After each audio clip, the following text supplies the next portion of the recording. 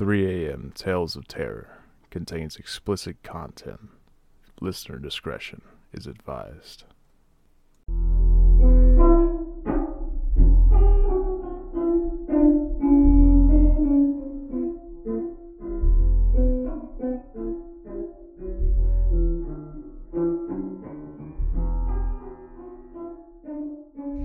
Welcome to another episode of 3 a.m. Tales of Terror, where we tell you stories of the paranormal. I'm your host, Jamie. And I'm your co-host, Charlie. And in today's episode, we're going to be telling you the story of Edinburgh Castle in Scotland. Well, I guess we can just go ahead and jump right into it. Yeah. Hopefully you can pronounce some of the words in here because... Roast me. Oh, goodness. You know what? At this point, we just do our best. All right. Edinburgh Castle, a stronghold that was once residence of Scottish monarchs and now serves mostly as a museum. It stands 443 feet above sea level and overlooks the city of Edinburgh from a volcanic crag called Castle Rock. Castle Rock has been the site of human activity for at least 3,000 years.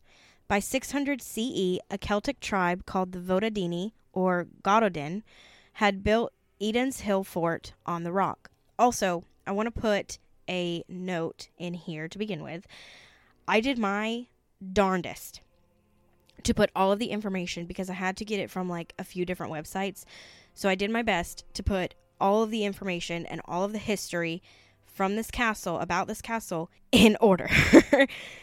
I'm telling you, I had to separate it so much because there was like this history on this website, and then there was like this history on this website that skipped the other history that was like in between. So I did my darndest, so hopefully you guys can follow along. The settlement built up around the site of Den Eden, a fortress on the rock and thriving Roman settlement. It wasn't until an invasion by the Angles in AD 638 that the rock became known by its English name, Edinburgh. Edinburgh town grew out from the castle with the first houses built on the area now called Lawn Market, and then down the slope of the rock forming a single street, the Royal Mile. The street is so called because it was the route that royalty would take when traveling to the castle, and many did tread this path. It became Scotland's chief royal castle in the Middle Ages, taking the role as headquarters for the Sheriff of Edinburgh. Military troops were stationed there, along with the royal gun train, and the crown jewels were stored.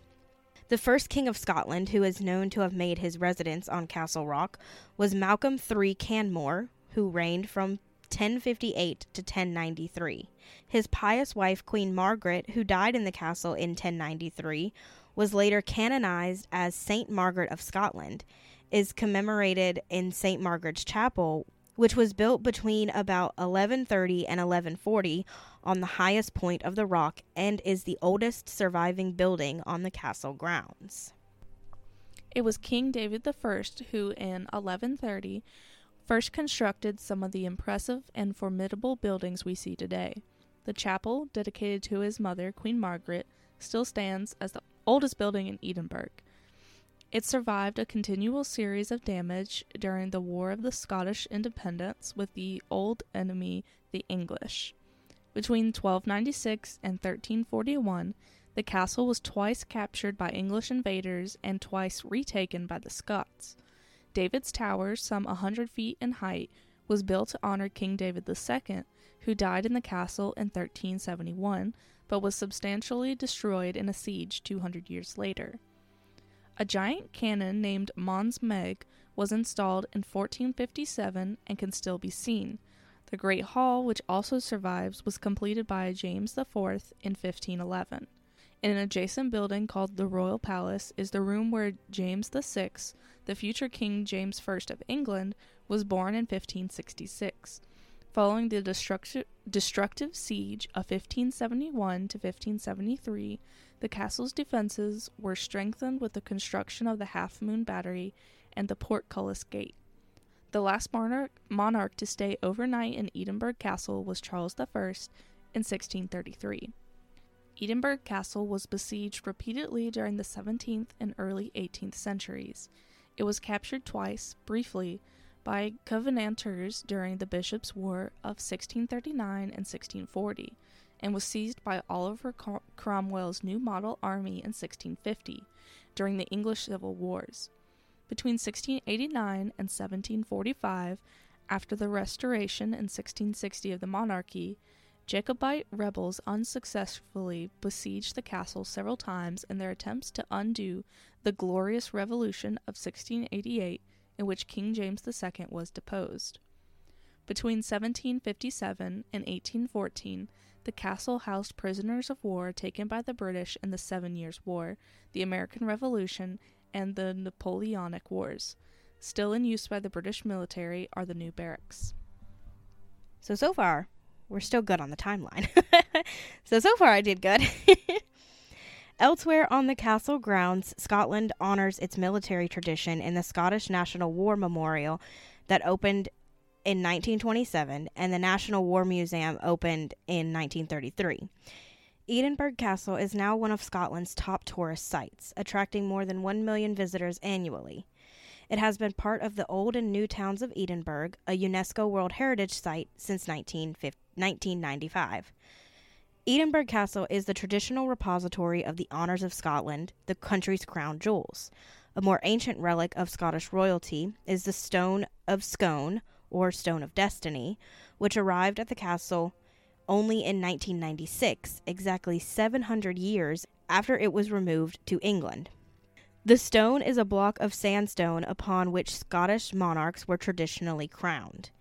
Just outside the castle drawbridge is a large open area called the Edinburgh Castle Esplanade, where grandstand seating is installed annually for an international military music festival called the Royal Edinburgh Military Tattoo, and for other summer concerts. An event that takes place with the greater frequency is the firing of a loud cannon on castle grounds at exactly 1 p.m. 6 days a week. The 1 o'clock gun, as it is known, was first fired in 1861 as a timekeeping service for ships anchored on the nearby Firth of Forth. So now we're getting into the ghost of Edinburgh Castle. If you visit Edinburgh Castle, you might see more than battlements, cannons, and chapels. Like every medieval fortress worth its salt, the ancient stronghold allegedly boasts a whole array of restless spirits that could make an appearance on your next visit. First, we have the Grey Lady. Arguably the most tragic is a mysterious lady dressed like a 16th century noblewoman who has been spotted around the older parts of the castle, sometimes just wandering about, other times weeping. Well, she would be, considering that she is associated with two equally unfortunate historical figures. Some say that she might be Janet Douglas, Lady Glamis, a woman accused of witchcraft by a vengeful King James V, who took his grudge against her brother out on her. Even then, everyone knew the accusations were baseless, but Janet Douglas was burned at the stake outside the castle on July 17, 1537, in front of her son. If that isn't enough to turn someone into a restless spirit, I'm not sure what would be. Others speculate that the lady could be Mary de Guise, the Catholic mother and regent of Mary Queen of Scots. Mary de Guise found herself on the losing side of the Scottish Reformation. When she died in June of 1560, her corpse was kept at the castle for months, wrapped in cloth and kept in a lead coffin to keep the smell at bay, before Protestant nobles finally allowed her remains to be shipped home to France. I mean, if I was accused of witchcraft and burned at the stake like that, I would definitely haunt the place that did it to me. I mean, no wonder Salem is so haunted. Also, this is not the first story that we've had a ghost called the Grey Lady. Yeah, I was thinking that too. So when I was it's like kind of a common color for a ghost. Yeah, well, when I was researching, because I researched all these stories pretty much almost on the same day, and I was like, oh my god, there's so many freaking stories with a Grey Lady. Why? Next, we have the unlucky prisoner. There have also been reports of a ghostly man who smells distinctly of manure and tries to push visitors over the castle's battlements. The story goes that he was one of the many poor souls imprisoned in the castle's dark, damp, rat-infested dungeons. Desperate to escape, he crawled into a wheelbarrow full of muck, hoping to be taken out of the castle and emptied onto a nice soft dung heap. But the wheelbarrow was tipped over the battlements instead, and the poor man broke his neck on the jagged slopes of Castle Rock. That's sad. I mean, I don't really know. Like, it doesn't really say what he did to be imprisoned, because he pushes people over the castle's battlements, like, after he's a ghost. So, I mean, unless he did that in life. I mean, maybe he's like, well, I got thrown off the balcony, so you're going to get thrown off. Probably. I don't know. Okay, so we got 2 more ghosts that may possibly haunt the castle. We have, 3 technically. The piper and the drummer. 2 of the castle's best known ghostly apparitions are soldiers. Legend has it that many years ago, the entrance to an underground tunnel, perhaps an escape route in case of siege, was discovered in the depths of the fortress. A regimental bagpiper was persuaded to explore the tunnel, playing his pipes as he descended so his comrades above ground could follow his progress. But at the Tron Kirk, halfway down the Royal Mile, his underground piping stopped. Soldiers went down to look for the piper, but he was never seen again. The tunnel was sealed. And today, people still claim to hear the faint sound of bagpipes underneath the cobbles of the old town. Another military ghost seen on the castle's battlements is that of a headless drummer. This grisly figure was first seen drumming a warning signal in 1650, just before the castle was attacked by Oliver Cromwell. Ever since then, the headless drummer has been considered a harbinger of danger. And last but not least, we have the good boy. If you hear the bark of a dog in Edinburgh's old town, yet there's nothing near, it could be Bobby, a phantom Skye Terrier that is known to all in the city.